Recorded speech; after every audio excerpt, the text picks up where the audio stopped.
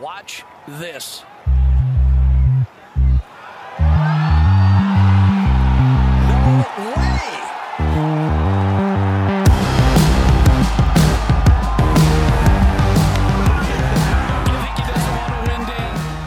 Hello and welcome back to the Cookie Jar Golf Podcast. I'm Tom Mills and today I'm joined by Cal Wing. Hello. And Bruce Fitzpatrick. Oh. Hello. Today we are lucky enough to get a fantastic guest on. He's worked in the sports industry for over 16 years and having worked with some of the leading golf brands, including TaylorMade, was one of the youngest account managers in their history, winning Account Manager of the Year in only his second year with the brand. Since then, he's gone on to co-found Modest Golf Management with Niall Horan, and he heads up the Horan and Rose biannual charity event and is director of the ISPS World Invitational. We're really pleased to have you on. Mark McDonnell, welcome. What an intro. You like that one? Yeah, I do. Yeah. I feel like I should step up on the first tee now. And Mark, how you doing? How are you passing the time during the lockdown? Yeah, I mean, thanks for having me on, and congratulations on all the great work you guys are doing. I love the podcast. I guess I'm in the same boat as everyone, really. I mean, if you'd have told me this was happening at Christmas, I wouldn't have believed you, right? But we're all kind of, I feel now everyone's sort of settled into this kind of unique life we're all now leading with minimal contact with people. I'm trying to be as proactive as possible and talking to all our players every day. And, the guys and girls are trying to do what they can in their limited spaces, whether it be fitness, whether it be short game. So they're all kind of doing what they can. But, I guess first and foremost, it's just about keeping everybody healthy, sane and safe right now. That's all we can really do until we have more clarification of when the tours will be up and running again, and then we can get some sort of schedule to build the guys to go back out and compete again, And how are the players faring? I mean, what are they doing? Are they? I imagine you've got completely different ethoses when it comes to the break. Are some of them working really hard and grinding away, or are some of them just sort of chilling out? No, I think that a combination of everything, really. I think a lot of them are going to come out with quite dodgy haircuts because they all seem to be doing Guido Migliozzi, actually, just, I don't know if you saw on his Instagram Live, just... I did see that, yeah. Yeah. So I think they're all going to come a bit less groomed than they're used to. But no, seriously, I think, it really probably shows a level of professionalism that these guys have, and it probably gives you an indication of how they have kind of achieved so much in the game, because they'll do what they can in limited spaces. They've got the guys who haven't got gyms at home are creating their own gyms. They're popping up practice nets. They're being as creative as they can, right? I mean, it's not ideal at all. No one wants to be in this situation, clearly, but I think all the guys, when speaking to them, they're just very fortunate to be safe and well, right? When you turn on the news and you see what's going on, it kind of probably puts everything into perspective. And we all love the game, and it provides a living for all of us. But at the same time, it's a game, and there's a much sort of serious picture going on, really. So, the guys and girls are kind of enjoying a little bit of downtime. They live their lives on the road all the time. They're just really trying to make the most of it. But I think as soon as it lifts and we can go back out, they'll be straight on that golf course as quickly as they can, as I'm sure we all will. Yeah. And is Tyrrell still playing a lot of video games? I know he's quite a keen gamer from having followed him on Instagram and. I think he's doing it. I think he's putting in a solid 5 hours a day at the minute. So don't play him for money. But he is a massive gamer. He loves it. He plays online a lot. But no, Tyrrell's in a great spot. Obviously, for someone like Tyrrell, he was on such a high. His form was so great, having just obviously won the Arnold Palmer. it was quite a unexpected stop in his momentum, really, and his game was trending in a great way with some really big tournaments coming up. But obviously, you know, it is what it is. And but yeah, he's getting a lot of gaming in. He's really got into his fitness since his wrist surgery at the back end of last year. He's putting a lot of time into fitness and getting leaner and stronger. And I think spending a bit of time with his fiancée as well, which is always important, right? He certainly seems like the type of guy take it on the chin, and what will be sort of thing. Yeah, he is. I mean, we started working with Tyrrell. He signed with the business just coming up to 12 months ago. I cannot speak highly enough of Tyrrell. I think, you know, as a golf fan myself, I love him. I think he's really got in a great space now with his attitude on the course and what have you, where for me, he is just so relatable. You know, he's like every 14 handicap who goes out on the course, who thinks they can go in the yard and then don't understand how they miss the green. And I love that. Personally, I love that he's not too robotic. He wears his heart on his sleeve. I think he's really, really sort of relatable for your golf fans, and he's great to watch. And to see him handle himself so well on that last round at the Arnold Palmer, when, you know, the course was set up in such an incredibly difficult way, and to make that double going around the turn and stuff, it was great to see. And he really is, and I think in a great spot. And it's great to see him get that recognition in America now, as well as obviously the recognition he has received in Europe over the last few years. Yeah, definitely. Yeah, I think the thing with Bay Hill is when Tyrrell he got that double. Apart from that, he was sort of tootling along sort of quite nicely, and they and that setup at Bay Hill just looked insane. It looked so difficult on that last day, and he's really handled it. I think he saw everyone else going backwards and just thought, I can plug away. Yeah, it was like a US Open menu, right? It was that kind of, and it was, for me, I enjoyed watching it. You know, as much as I love seeing the guys shoot, you know, 20 under over 4 rounds of golf, it is nice to see the opposite end and see them have to grind, right? See them play sometimes shots like you or I would play on the course, probably on a very regular basis. So no, I really enjoyed that setup. I think it's nice to have that mix of, you know, real low shooting 63, 62s, but also on the opposite end of the spectrum, you know, a 73, 72. And you know, you're in the top 5 of a tournament. So no, I really enjoyed the setup. But obviously, the timing of this break's not great for Tyrrell, and many, you know, Christian also was training really well. I mean, at this time with the break that's going on, are you quite hands on with them, or is this a time that you just sort of let them sort of get on with their own stuff? It's a bit of both, to be honest with you. You kind of want them to switch off and enjoy this, because I guarantee when we get back out there and the schedules are up and running again, they're going to be very full on.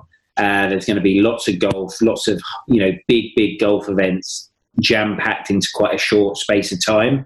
So, you know, now's their time to try and stay fresh and get as healthy as possible. But at the same time, obviously, there are certain commitments, you know, while the guys are at home with some of the media and all those sorts of obligations that they need to fill and what have you. So I'm in regular contact with all the guys, but that's, you know, I'm in regular contact regardless of where they are and what they're doing, whether they're working or not. But you try and leave them alone as much as you can, but they do know that I'll be on the phone nagging a little bit and needing them to do a bit of work for me at certain points, you know. Absolutely. Yeah.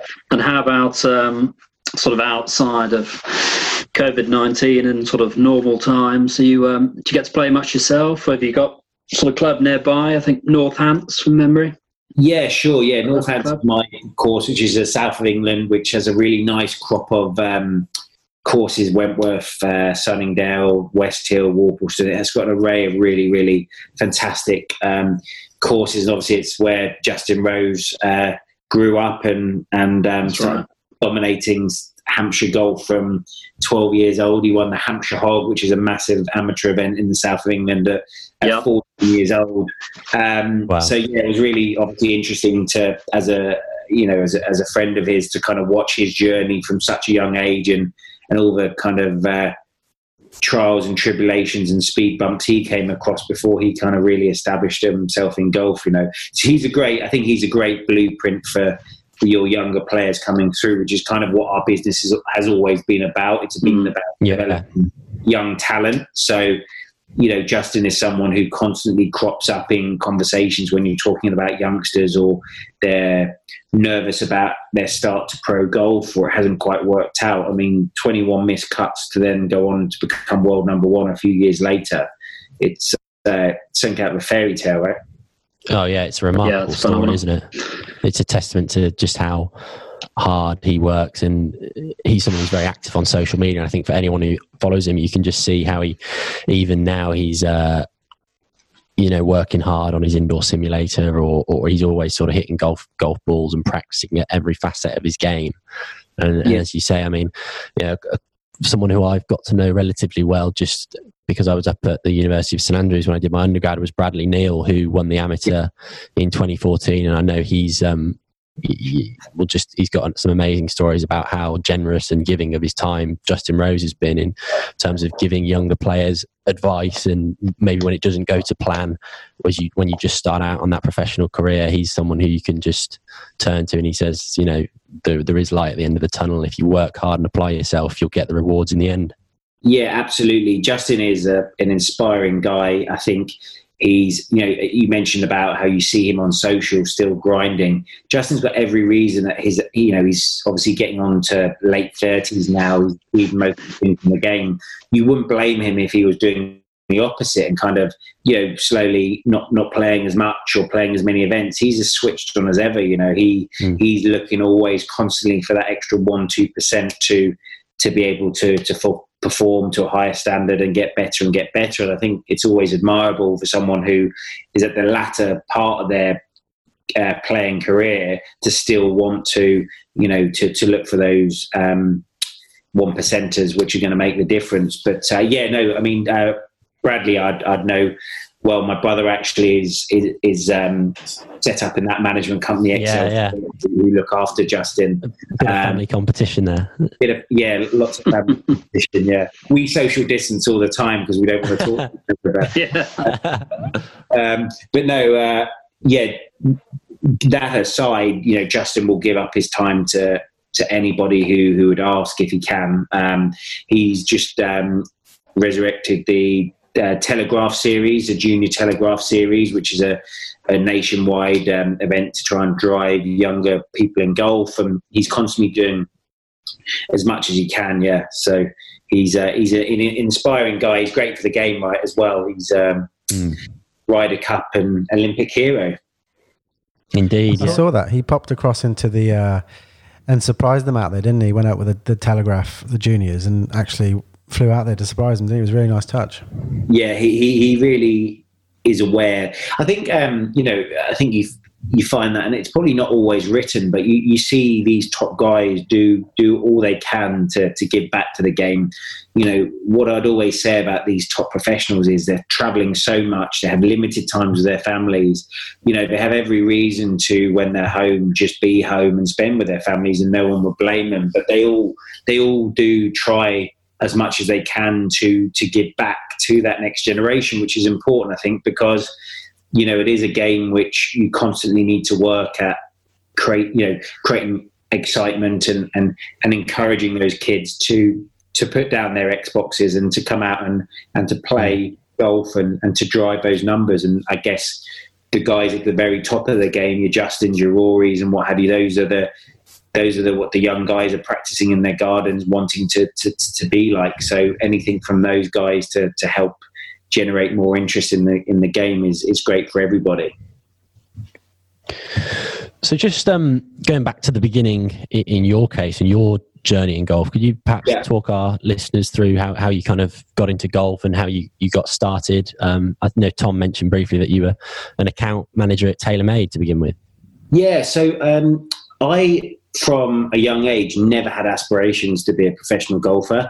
I just knew, I think it was probably a combination of being reasonably sensible about my ability in the game. Also, growing up at the same golf course as Justin and being a friend and seeing, you know, for example, when he turned professional and missed 21 cuts, at that age I was probably 13. So that was probably an age where, you know, a lot of young guys are maybe considering, oh, that's maybe a career I want. Seeing how good he was and missing 21 missed cuts, I knew I was so far away from being anywhere near that. Well, I kind of started out in golf, never ever aspiring to be a professional golfer. I just wanted a career in golf. So when I went to university, I did a management degree at Southampton. But during that time, I took it upon myself to speak to Adidas Golf, which was based near the university, and I just asked for some part-time work and started working in the factory and building golf clubs. It was at the time they owned TaylorMade and what have you, just being a general kind of warehouse worker. But what that did was it allowed me the opportunity to meet people in golf. And when I finished my degree, there were no current jobs at TaylorMade or Adidas, but somebody who I met there had moved across to Cleveland Golf, who had been bought by Shricton. So I got an opportunity there.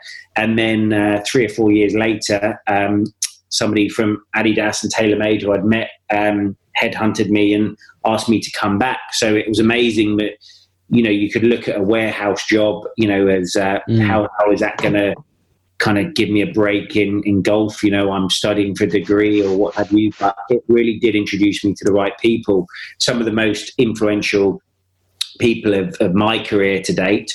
So then I was established at TaylorMade and Adidas, and I was there for 7 amazing years. It was a great company. It was around the time the Rocket Balls range came out, which kind of broke down a lot of barriers, and we were responsible for releasing the first white products and crazy stuff, which at the time people were like, you know, that's never going to catch on. And then, you know, a few years later, we're playing with orange clubs, we're playing with all sorts, aren't we, right?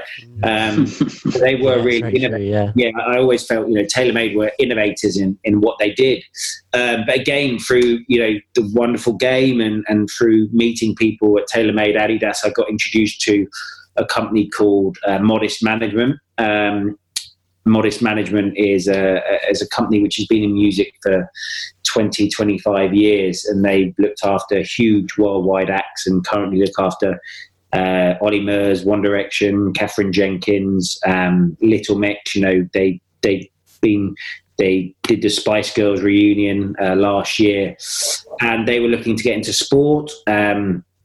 I started a relationship with a lot of their clients from JLS and from One Direction, and I became very pally with Niall, and they wanted to get into the sports world. And I always felt it was just such a great fit, because having seen both sides and being friendly with the guys in music and entertainment, I just felt that golf was a little bit behind in terms of it needed to get a bit more cool, a bit sexy, a bit more appealing to younger people. And we just felt Niall was very, very passionate about, he kept seeing young golfers who would be talked about a lot, but then the next thing you know, you hadn't heard of them again, or you heard the story that they'd lost confidence in their game and quit the game. And I guess that really kind of probably hit home for him, you know, because he was in a similar position in music, right? He was 15, 16. He needed a break. He was fortunate to get one off the X Factor. He got the break he needed, but then through his amazing talent and what have you, it took him on to have a hugely successful music career. So I guess it just was something he really wanted to be involved in, and I just felt it was a perfect fit. And whilst we can't do everything, we just felt we could have a really great young business which could help young talent break through. And it was a unique business with a unique story, which is why we felt that it would probably appeal to younger players. Yeah, it can be such a lonely place out on tour, I imagine, as a young pro just starting out, not to mention just how prohibitively expensive it can get if you're, you know, out on tour and you're struggling and you've got all these travel costs and accommodation costs and even just, you know, costs of entering a tournament or you know, trying to keep your card. Was always something, by the sounds of things, that you were kind of quite explicit as your focus at Modest Golf was targeting those younger players who have maybe had, you know, dazzling amateur careers, but to make that, as Justin Rose, who, you know, was a close friend to you, proved, that jump from the heights of amateur golf to making it as a pro, that's quite a difficult leap to take in many cases, isn't it? It really is. And like, still, I'd love to have the formula of what makes a great young amateur hit the heights of pro golf, because there is no formula. But I think you can probably help narrow the potential to not make it by, as you say, kind of trying to support them financially, trying to just take away some of their pressures, which they would have, so that they can play carefree. I always think, you know, with amateur golf, you know, when you've got that, you know, I always think, like, you see a lot of amateurs are great putters, and then they turn pro, and suddenly that thinking about, well, hang on, I'm putting for make the cut here, or I'm putting to cover my hotel for the week. Yeah. That's a massive switch in the mentality of just, I'm putting this to try and win an amateur tournament and stuff. So I guess, you know, there is no kind of formula for it, but it's just about kind of trying to support these guys so they can play as carefree as possible going into to pro golf. I don't mind. I think it's sometimes a good thing for guys to have their struggles at the start. I think, you know, if it comes too easy initially, you can always have that danger of becoming maybe a little bit complacent. Yeah. I think, we talked about Tyrrell. You know, Tyrrell, nothing came easy to Tyrrell. Tyrrell went through all those feeder tours. He played the Europro. He played the Challenge Tour. He then played the European Tour. And then obviously then he's gone on to represent Europe at the Ryder Cup. And now he's a champion in America. So for me, it's never a bad thing to have like struggles, because I think that really helps you become stronger. It highlights your weaknesses, but it's definitely a massive it's underrated. I think the challenge, you just think, oh, I'm turning pro and I'm just still playing golf, but there are various pressures come with a pro golfer that don't, you know, when you're just playing as an amateur, you know, for no prize fund or anything. Yeah, I think maybe people, especially young kids, and a lot of people in my generation be guilty of it, seeing someone like Tiger Woods and Rory McIlroy just have completely smooth ascents to the top of the game from good amateur careers and dominating there. You actually realise now, looking at it kind of in the round, that's really the exception rather than the rule. The vast majority of people will go and play Walker Cup and play and win some big amateur events, but then will struggle to make that transition. There is a kind of a learning curve, as it were, that you've got to go through to compete at the highest level on the professional tour. Yeah, absolutely. There is no route. As you say, you've got your Tigers and your Rorys, and then you see some of the amazing college kids who break through pretty easily. You know, your Matt Wolfs and people like that. But there is no set way. But I think it's fantastic to see when the likes of, I use Guido Migliozzi, our young Italian, as an example. You know, he didn't have an easy start to his pro career. Played a bit on the Alps Tour, played a bit on the Challenge Tour with not a huge amount of success. But when we started to talk to him, you know, the one thing we kept hearing was when he's in a position to win, he can win. And he proved that, right? He went to tour school, got his card, and won twice in his first year on the European Tour. So for me, what that shows is that the margins are getting smaller and smaller between the tours and the European Tour, because some of these younger guys, when they do get through and do break that barrier, they can win. They're not afraid of winning. These young guys coming through now, they're fearless, you know? So, as the best way of identifying young talent, having to spend quite a lot of time sort of scouting maybe the amateur circuits, or the Alps Tour, Challenge Tour, or for me, it's one of the most fun part of the jobs, because to constantly look for that next talent and what have you, and you're definitely looking more than just at the scoreboard. You know, for us, definitely we look at attitude.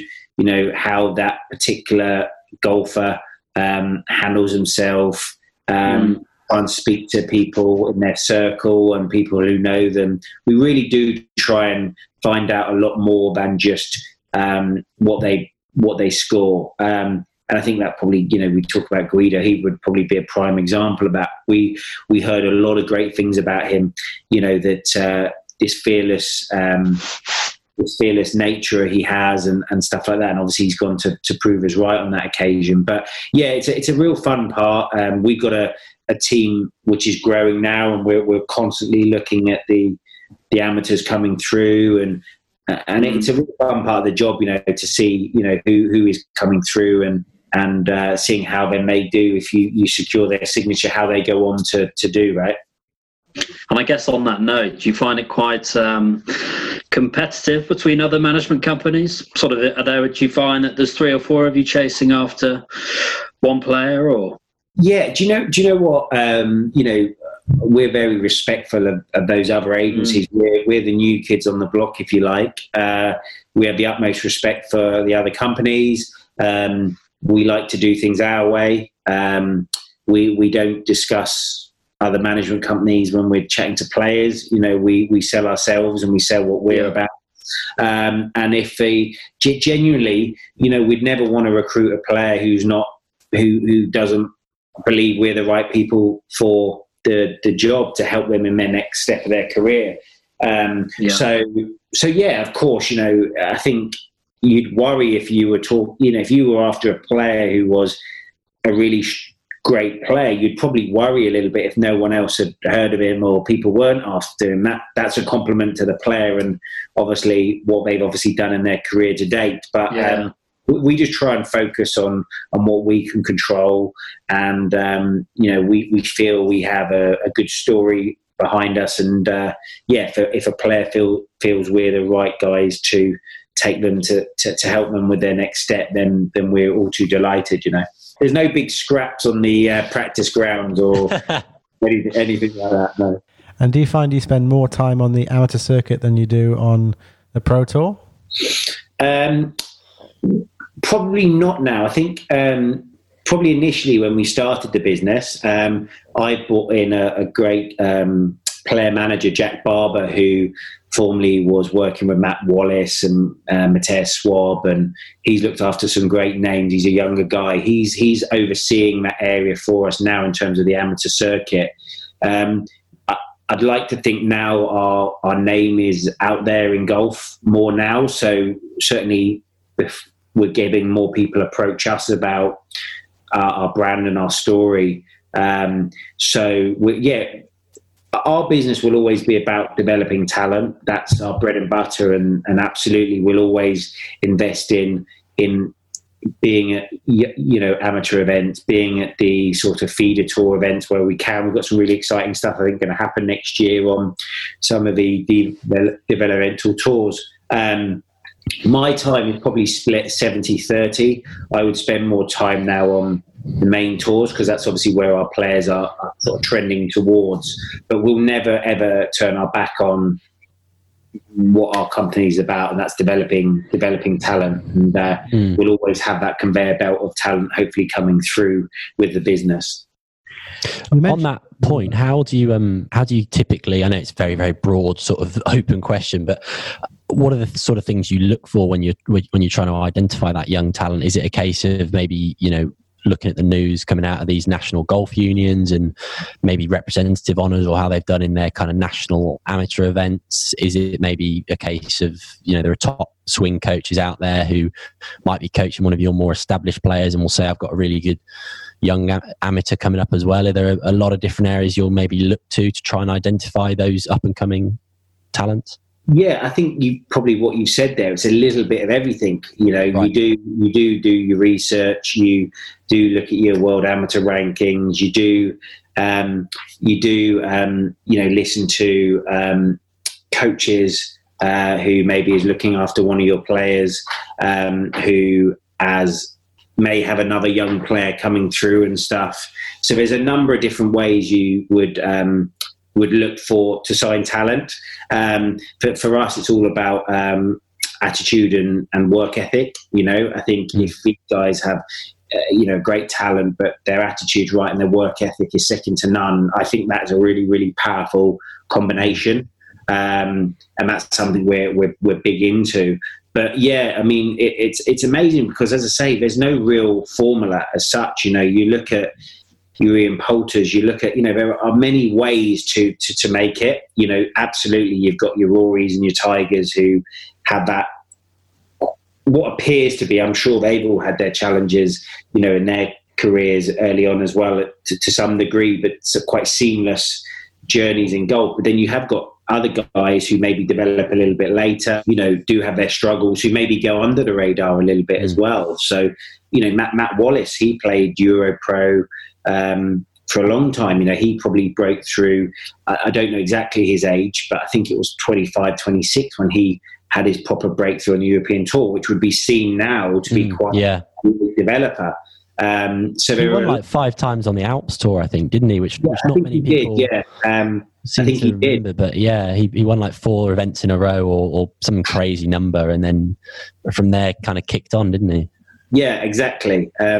So yeah, he was probably. So I guess my point was that there are loads of different ways of kind of finding your way in the pro game, but certainly research will take you so far, and it's definitely about meeting that particular player and getting a feel for what they're about, and if their goals align with what we want, we have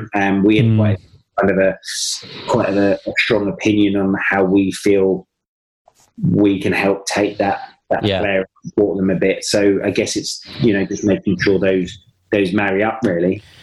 And you mentioned earlier on that you're now pretty established in the industry. How did you manage to establish yourself so quickly? And what are the differences in working for yourself compared to working for a big company like TaylorMade Adidas? So I guess if I'm being completely honest, I think we're probably a bit ahead of schedule. You really are. Our business is based on our talent. Simple, good talent and what have you is everything that modest golf is about. And without that, we're nothing. We were fortunate to make some good decisions, find players who really bought into our vision, because they did have to initially, because essentially we were a new company with an entertainment background. Obviously, Niall Horan being attached to the business created an excitement, but you still needed to prove your stripes and show your credibility, right? So we were fortunate to have some really good young players buy into what we're about, buy into working hard and us helping create opportunities. And I guess it's kind of snowballed from there. But I mean, the first 2 years of the business, we didn't have any European Tour players. We didn't have players on any of the biggest tours. It was definitely it was, I wouldn't say a struggle, but it was a longish process. And then obviously the last 18 months have been fantastic. We've had 10 worldwide wins and a win in the America, and obviously the European Tour wins, and the stable has, I guess, as a business grows and generated more excitement, it created more exciting opportunities. I think it also, for me, I feel it inspired a few of the players. There's definitely something about one of your players winning, and then that maybe inspires someone else, and it really sort of snowballed from there, really. So we're kind of delighted to be where we're at. In terms of working for TaylorMade Adidas, that is an incredible company, and I think any young people listening to this who want to break into the golf industry, I think those sorts of companies are great places to start. As I say, get any kind of job they have going, whatever it's doing.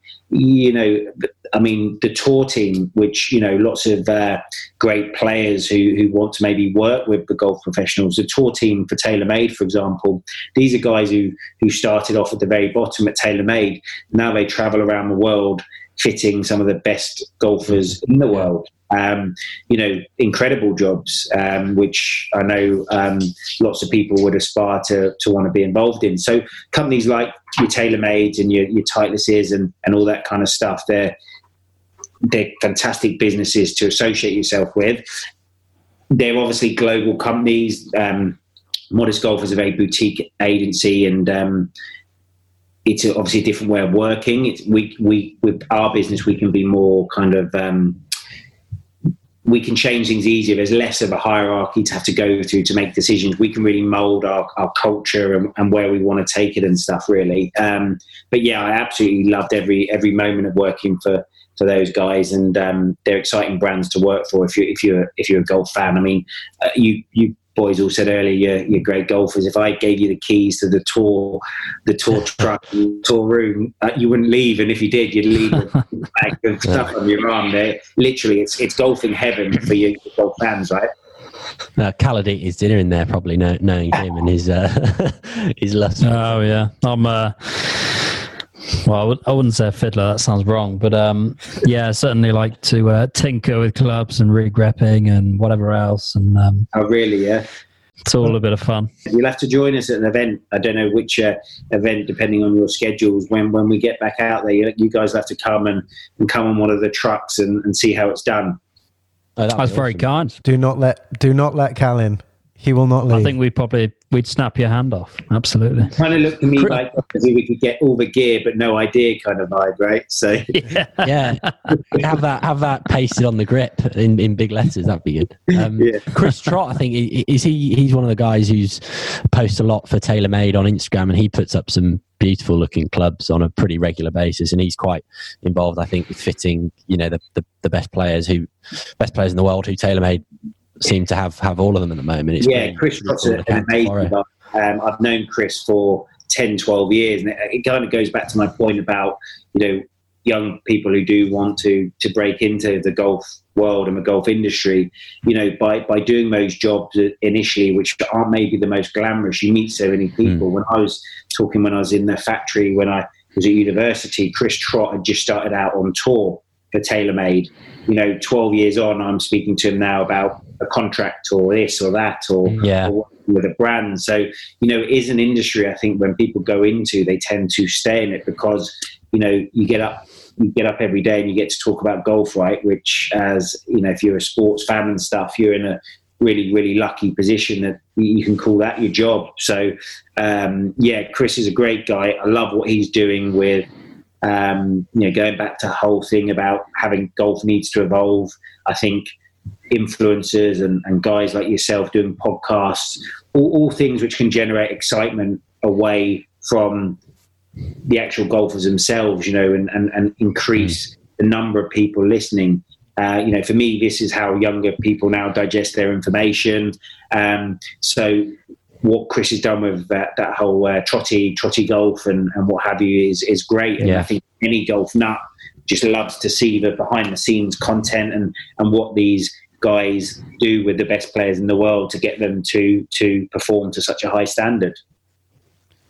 Definitely. In terms of back to Modest, in terms of your sort of day to day, a day in the life, and sort of running schedules and brand sponsorships and what have you, what would a day consist of? Genuinely, without swerving the question, every day is different. No 2 days are the same. I guess like how I always describe it is what we try and do for the player is all we really want them to do is hit good golf shots. So if they hit the good golf shots and take care of that, then we try and take away everything else away from them. And it can be, contract negotiations. It can be schedule planning. I was in Dubai with Connor Simon, Ewan Ferguson. I ended up in the hotel finding their golf shirts for them. So the array of what can fall under a player manager and all that kind of stuff is pretty wide. But there's no real 2 days which are the same. But certainly I'm very privileged and lucky and to work in something which I love, and obviously traveling the world and attending some of the best events in the world is a great line of work to be in, as a golf fan, which I have been since I was 5, 6 when my dad introduced me to the game. Absolutely. What's it like having Niall on board, from the beginning with Modest? I bet he brings some pretty brilliant insights, albeit from a very different industry that he's achieved a lot of fame and success in. He must be pretty, accustomed to all the pressures, the external pressures of fans and sponsorship arrangements and that kind of thing. Is he quite a calming influence and someone that a lot of your younger players who are just starting out can get a lot of sort of benefit from chatting to him, and how you manage the different things that go into being a professional golfer? Yeah, sure. For me personally, you mentioned earlier, I was having a good career with TaylorMade and Adidas. I was in a good position for a company I loved. So I certainly wouldn't have made that move unless I was 100% confident in Niall and his vision and his commitment to it. Niall's a great guy. He's very clean living. He loves golf and a few pints away from his day-to-day job. That's his love. He loves golfing and he loves having a few pints with the boys. He's the most normal, uncoolest pop star you'd probably ever meet because he is so normal, right? He's not rock and roll. He's a genuine guy with the same friends around him as he's had since he was, 5-6 years old. So before any fame. So for me, it's inspirational to work with someone who's obviously been very successful in what they do. You're right. Yes, he can't. Yes, he hasn't lived in the golf world as in growing up. But what he has, as you say, is he's lived this life with a number of pressures. Earning money very young. Lots of different things which a young sportsman would go through as well. Many crossovers. So he's been incredible to our younger talent as they come through. He's always on the end of a phone. He's in every email. He's on every WhatsApp group we have. He's so, yes, he absolutely does interviews and what have you, but still one of the most sort of common questions I get is how involved is he? He's involved in, I spoke to him twice today about stuff, and it's not just the top end stuff. It's quite, minute stuff. He very much has helped and worked to shape the company from day one because, his mentality was always, if we're going to do it, we're going to do it our way, and we're going to do things a little bit differently, and touch wood, and it seems to have been perceived well, and we feel we've established our credibility. When it first came out, I think it was a tabloid who ran the story that Niall was opening up a golf agency. I think lots of people thought, are we going to pick 5 golfers and turn them into like a band, or people thought it would be reality style, and it's as far away from that as possible. We don't want to be involved in gimmicky stuff. We we absolutely want to be involved in the forefront of innovations. I think you'll have heard of our event in Northern Ireland, which was the first male and female event to play alongside each other for an equal prize fund and stuff. That was a really important message. That was fantastic. So we want to be involved in tweaking certain aspects of the game if we can. But we want to stay away from anything sort of remotely gimmicky. But sorry, in answer to your question, he's a great guy to work with. He's inspirational, and he gets on so well with all the players. They really do. We try and make they become friends as well as clients, right? And the boys and girls who we represent love him and try and see him as much as they can. Excellent. And I guess sort of staying on that, I think a few of them have given him golf lessons over the years as well. So really? He looks like a mad keen golfer. Yeah, I've seen him at the Masters a couple of times. He is mad. That sort of stuff. He absolutely loves the game. He taps up anyone he can for lessons and advice and tips. And he self-taught himself on the guitar when he was younger. He learned the guitar off YouTube. So he's big into like learning. So he will go on, I talk about him being an uncool pop star. You go on his Instagram tiles and you'll see all he looks for is golf like advice on Instagram, and digest that and then tries to tweak it because he's obviously been used to sort of self-teaching. So he hits up all sorts of YouTube tips and advice on how to play better golf and stuff. So is he single figures? Yeah, he is. Yeah, he's playing off 8. Plays to a decent 8. we were actually fortunate to play Augusta National last year, and he had to make 5 up the last to break 80, and he made 6. He hit it into the tree. So I'm probably finishing working for Modest after this. If he hears, I'll put it on. But yeah, no, he's a really good player. Yeah, he's got the opportunity to play more than when he was on the road. Obviously, with One Direction, he's investing in the game where he can, and it's paying off. He's a great player. Brilliant. And on, I know you guys do a lot for the tours, and I know, which I assume has probably been affected this year, sadly. I know you guys did the Irish Challenge, running that on the Challenge Tour. Yeah, so it's not the Irish Challenge, it's the World Invitational, which is based in Northern Ireland. The Irish Challenge is the one in the south. But yeah, I mean, it's hard to complain because it is what it is. We want that event to happen when we can get great crowds in and to do it right. So if that means we have to leave it for a year and start in 2021, obviously that's what we'll do. But yeah, the whole schedule and what have you has been turned on its head, really, and I'm just grateful. I think now we're starting to hear news stories. Obviously, the Masters is returning in November. 3 of the 4 majors have survived, and hopefully, all being well, we'll play Ryder Cup. Fingers crossed. So, I think once we get through this period, the golf fans are the winners, right? Because they are going to have so much incredible live sport to digest from August, September time onwards. Yeah. And I think there's lots of questions to still be answered on world rankings and FedEx points and all that kind of stuff. But I think everyone's just trying to play catch up at the moment. So I think the important thing is to just try and get live sport up and running again as soon as it's safe to do so, and nobody's being put at risk from that, because obviously there is a much bigger picture going on. But I think whilst our event will be pushed to 2021, I think that's a small sacrifice to get things back up and running. And as I say, modest hat off to be able to think in September we're going to have all these great tournaments to watch, and the Masters in November. I mean, that's going to be so strange but cool and exciting to kind of see how that's played, right? Absolutely. And you also run the Rose and Horan biannual event, don't you? Are you still hoping that that's going to go ahead in September? It's due this September, isn't it? Yes, correct. Yeah. Fingers crossed. We're still planning for it. Everything. What I found about this whole obviously process at the moment is you can speak to 10 different people, and they've all spoke to different people who think things are coming back at certain times, right?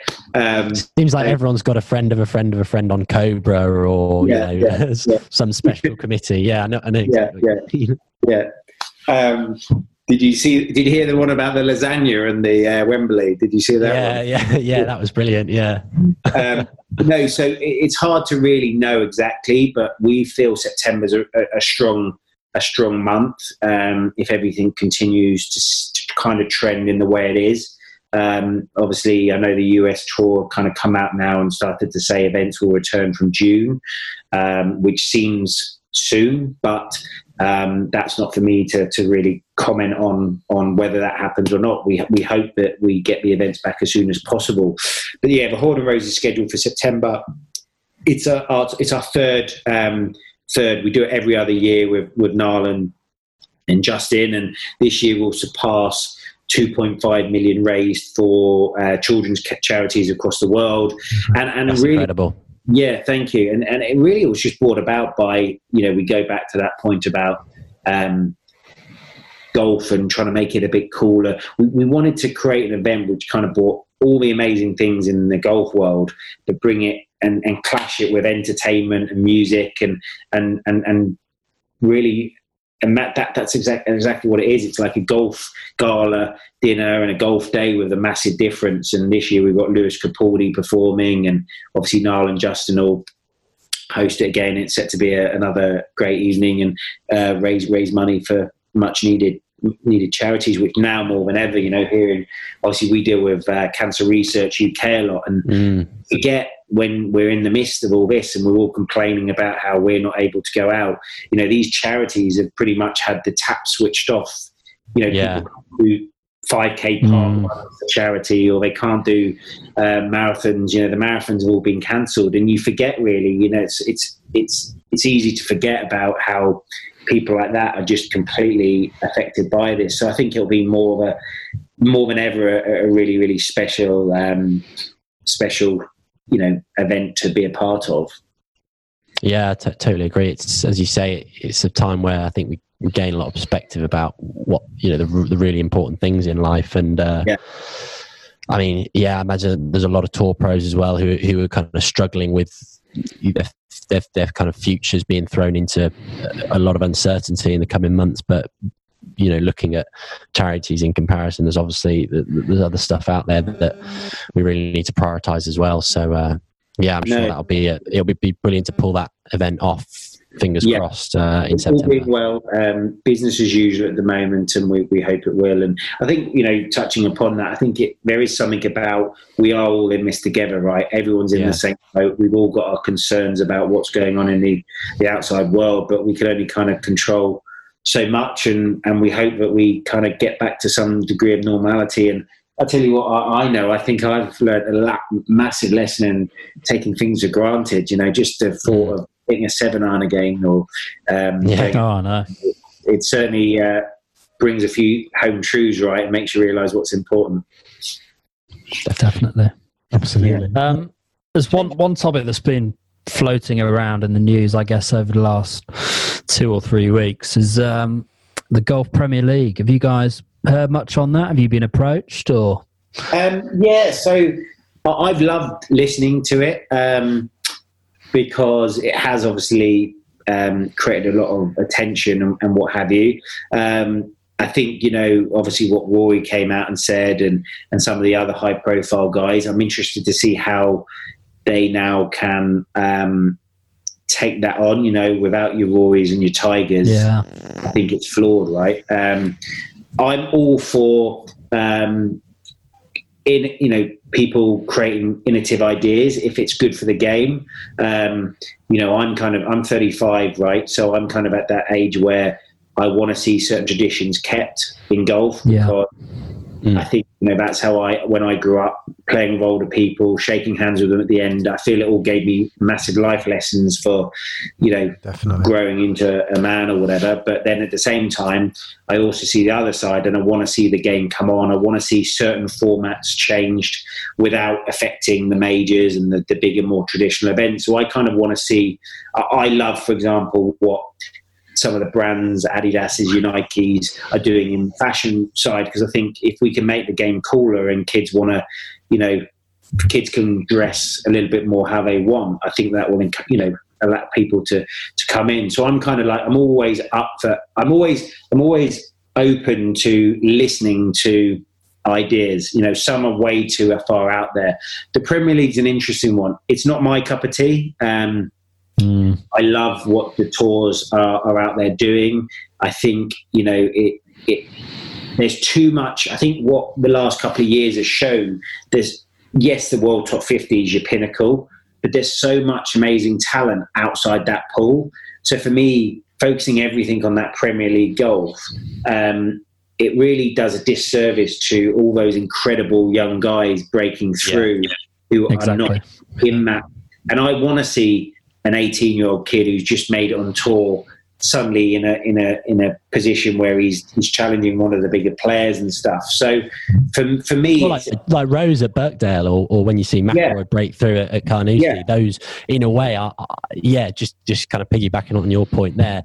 Those breakout moments in majors, the most elite fields of all, and seeing some amateur just go and take the lead on day one or finish top 5 on Sunday. That's the great thing about our sport is, in theory, through that open kind of format, anyone, if they're good enough, could get in there and get, you can kind of rise to the top pretty quickly. And the Premier League of golf seems to take that away from us a bit. Doesn't it? And Christian Bazane, who we spoke about earlier, he's got an incredible story. He has just broken into the top 50. But, the last 12 months, some of the tournaments he's played, it's been really, for me, it's quite inspiring. I think it's inspiring for young kids who maybe had issues growing up. Obviously Christian's got a lifelong incurable stutter. It's magical moments like that. I mean, he's one of our players. There's also the Hogarth twins. One of them just won on the European Tour a few months back. Will those names, I guess, be as promoted in the way they are if suddenly you're just focused? Don't get me wrong, I want to watch, Tiger. There's no one who moves the needle like Tiger, right? Your Rorys, your Justins, absolutely, you want to watch them, but you also want all the other sort of subplots. And I think for me, that Premier Golf would lose some of the magic of what we love about the game and about seeing the next lot of players come through. But those decisions will be made far above my station. But for me, the work that the PGA Tour, the European Tour do, and all those tours underneath it who are constantly developing this great, hungry next generation of talent, I just would never want to see that kind of be demoted. So, it'll be interesting to see how it rolls out. But it feels like it should be fizzing out, hopefully. Yeah, I've seen that a lot of the top boys seem to have said it's no from them. Do you think part of it as well is perhaps, certainly amongst the younger players, it seems there's a more scrutiny or more awareness about where some of the money's coming from? And I know some guys, there's obviously mixed opinions out there, but some of the younger players don't want to go and play in Saudi, or they don't want to play in Turkey. And if things like that are really sensitive, if they're not sure where the money's coming from with the PGL, that might be another sort of spanner in the works, or another issue that they've got to kind of take into account. Yeah, and I'm sure, and I think if you look at the top guys, they are in a position where they can sort of pick and choose through obviously great careers. They can pick and choose where they play, so they really have an opportunity to really make statements if they don't want. It is harder for some of the younger guys. If you're a player who's just broken through onto the European Tour and you've got an opportunity to play in a country where maybe you don't agree with some of the cultural choices that country's making, but young player, and it's a good purse, and a good week there could potentially secure your card. It is a dilemma for them, and it's a no-brainer almost. Yeah, and so it is difficult, and they're not fortunate like some of the best players in the world to skip that week, and then you can go and play for X amount the next week. So it is difficult, and it's unfortunate that I guess that has to be talked about. For a golf tournament, but I understand completely why. But it's hard for the younger players.